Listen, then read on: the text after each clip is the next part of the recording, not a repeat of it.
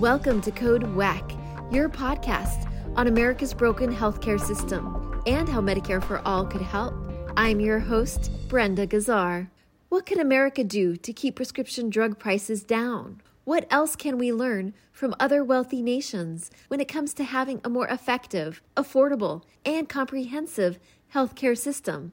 To find out, we spoke to Dr. Thomas Rice, a distinguished professor at the University of California, Los Angeles, Fielding School of Public Health. He's also the author of the new book, Health Insurance Systems in International Comparison.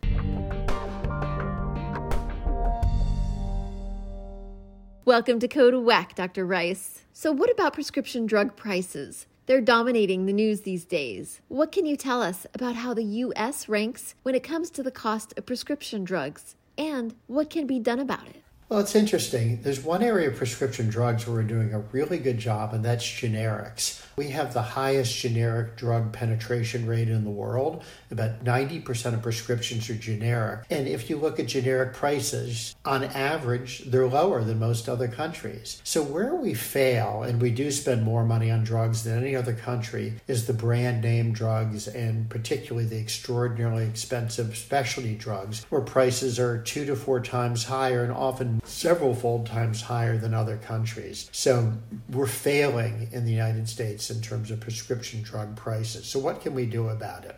Well, what we can do is follow the lead of every other country and either set or negotiate prices rather than let insurers negotiate these prices with pharmaceutical manufacturers. Medicare has tremendous market power, and it does a good job in negotiating prices for hospital and physician services. It pays way more than private insurers pay. Why not let Medicare negotiate prescription drug prices? The VA also has a lot of market power. It pays far less than private insurers do. So the first thing we should do is do what everyone else does and either set or negotiate prices. But I think we can do more than that. I think we should also follow the lead of other countries and not pay more for drugs that are not a big improvement. Other countries look at how much of an improvement a new drug is and base the price that can be charged on if it's a big improvement or if it isn't a very big improvement. So these are the two things that I think we can learn from other countries. So what's blocking us? What's blocking us is political will, because we have tons of information now about how other countries do it, and it really is quite feasible. What else do you think the U.S. can learn from these countries? So my book talks about 5 different lessons. The first is universal coverage. It's the cornerstone of all countries' healthcare systems except our own. The second is a single set of benefits for everyone, where one person doesn't have better or more comprehensive insurance than another person does. There's a national benefits package. A third thing we can learn is to have it when there are multiple insurers, they each pay the same amount to doctors and hospitals. So one patient isn't more valuable than another patient to an insurer. This is called an all-payer system. Germany probably provides the prototypical example. Japan's another example, as is France. It isn't that way in the United States. Medicaid pays so little that doctors eschew treating Medicaid patients. We can learn this from other countries that don't make one patient more valuable than another patient. The fourth lesson is government should be involved in planning of health services. Don't leave it just to private entities, to employers, and to insurers. And furthermore, government needs to be involved in either setting prices or negotiating fees. We don't do that here. Our prices are far higher than elsewhere. And the last thing I'll mention is that other countries just don't pay willy-nilly for everything. They use cost-effectiveness analysis to make sure they pay reasonable amounts based on how effective services are. They pay more for things that are more effective, particularly prescription drugs. So those are some of the lessons that I've drawn. Got it. Thank you. Healthcare is too expensive for many people, even with insurance.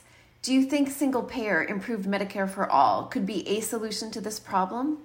I think Medicare for All, where the government acts as a single payer, could dramatically improve affordability. But it depends on what's covered and how much people have to pay out of pocket. So it turns out in this case, I'm afraid that Canada is not a good example. Of my 9 countries that have universal coverage that I've studied, it's the only one that doesn't cover prescription drugs for adults. It also doesn't cover dental care. I think if you're going to have a single payer system, you want something that has very comprehensive and low cost sharing. And the United Kingdom is an example there, where pretty much everything is covered and patients often don't have to pay very much. And if you look at Senator Sanders' original bill for Medicare for All, it pretty much covers everything, and there's everything is free. There's a lot of debate about how expensive that would be, but if Medicare for All were comprehensive, it could definitely dramatically improve affordability. But I do want to stress that you don't need a single payer.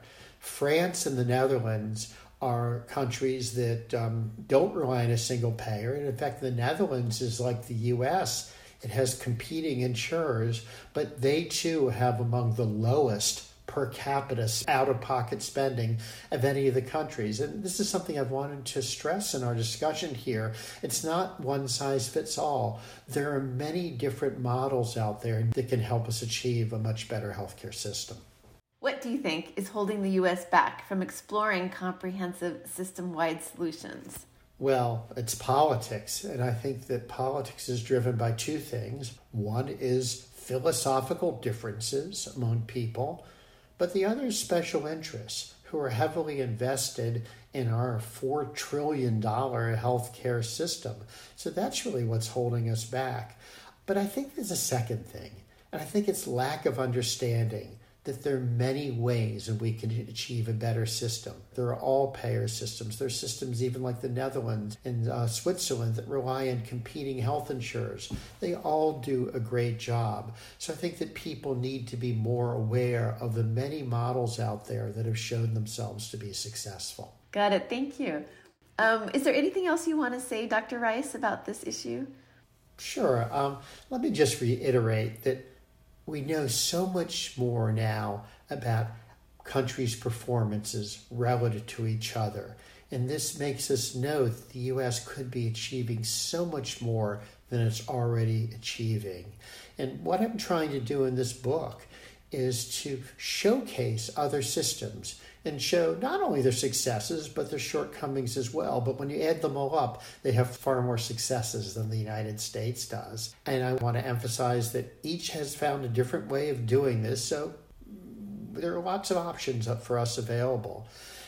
But my bottom line is the purpose of my book is to make it crystal clear that accessible, high quality, lower cost healthcare really can be within our grasp. One more question for you. What is the impact on people, the fact that we don't have as accessible and as affordable healthcare as many other wealthy developed nations? What is the impact, do you think, on people? Well, I think the impact is twofold. One is that people are not seeking care that they should be seeking because they can't afford it. I think prescription drugs offer a really excellent example there because copays can be so high for a particular specialty drugs. People are not getting the drugs that they should. People are not renewing their prescriptions even when they're given prescriptions because they know how expensive it's going to be. So I think that one consequence of our system is people just aren't getting the services and the drugs they should be getting. But the other has to do with health outcomes. It's not just affordability. If we're not getting these care, people aren't able to afford the care, people aren't going to be as healthy as they could. And the U.S. doesn't look very good with regard to healthcare outcomes. The one area we look pretty good in is cancer care. There's been a tremendous emphasis over the decades on cancer prevention and screening. We actually look quite good internationally in terms of screening, in terms of cancer outcomes. Unfortunately, the list gets very short after that in terms of where we perform better than other countries. In most other areas, our outcomes are poorer. So both affordability and better health are the things that we're losing out on by having the healthcare system that we do have. Thank you, Dr. Thomas Rice. Find more Code WACK episodes on ProgressiveVoices.com and on the PV app.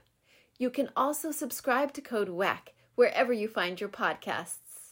This podcast is powered by Heal California, uplifting the voices of those fighting for healthcare reform around the country. I'm Brenda Gazzar.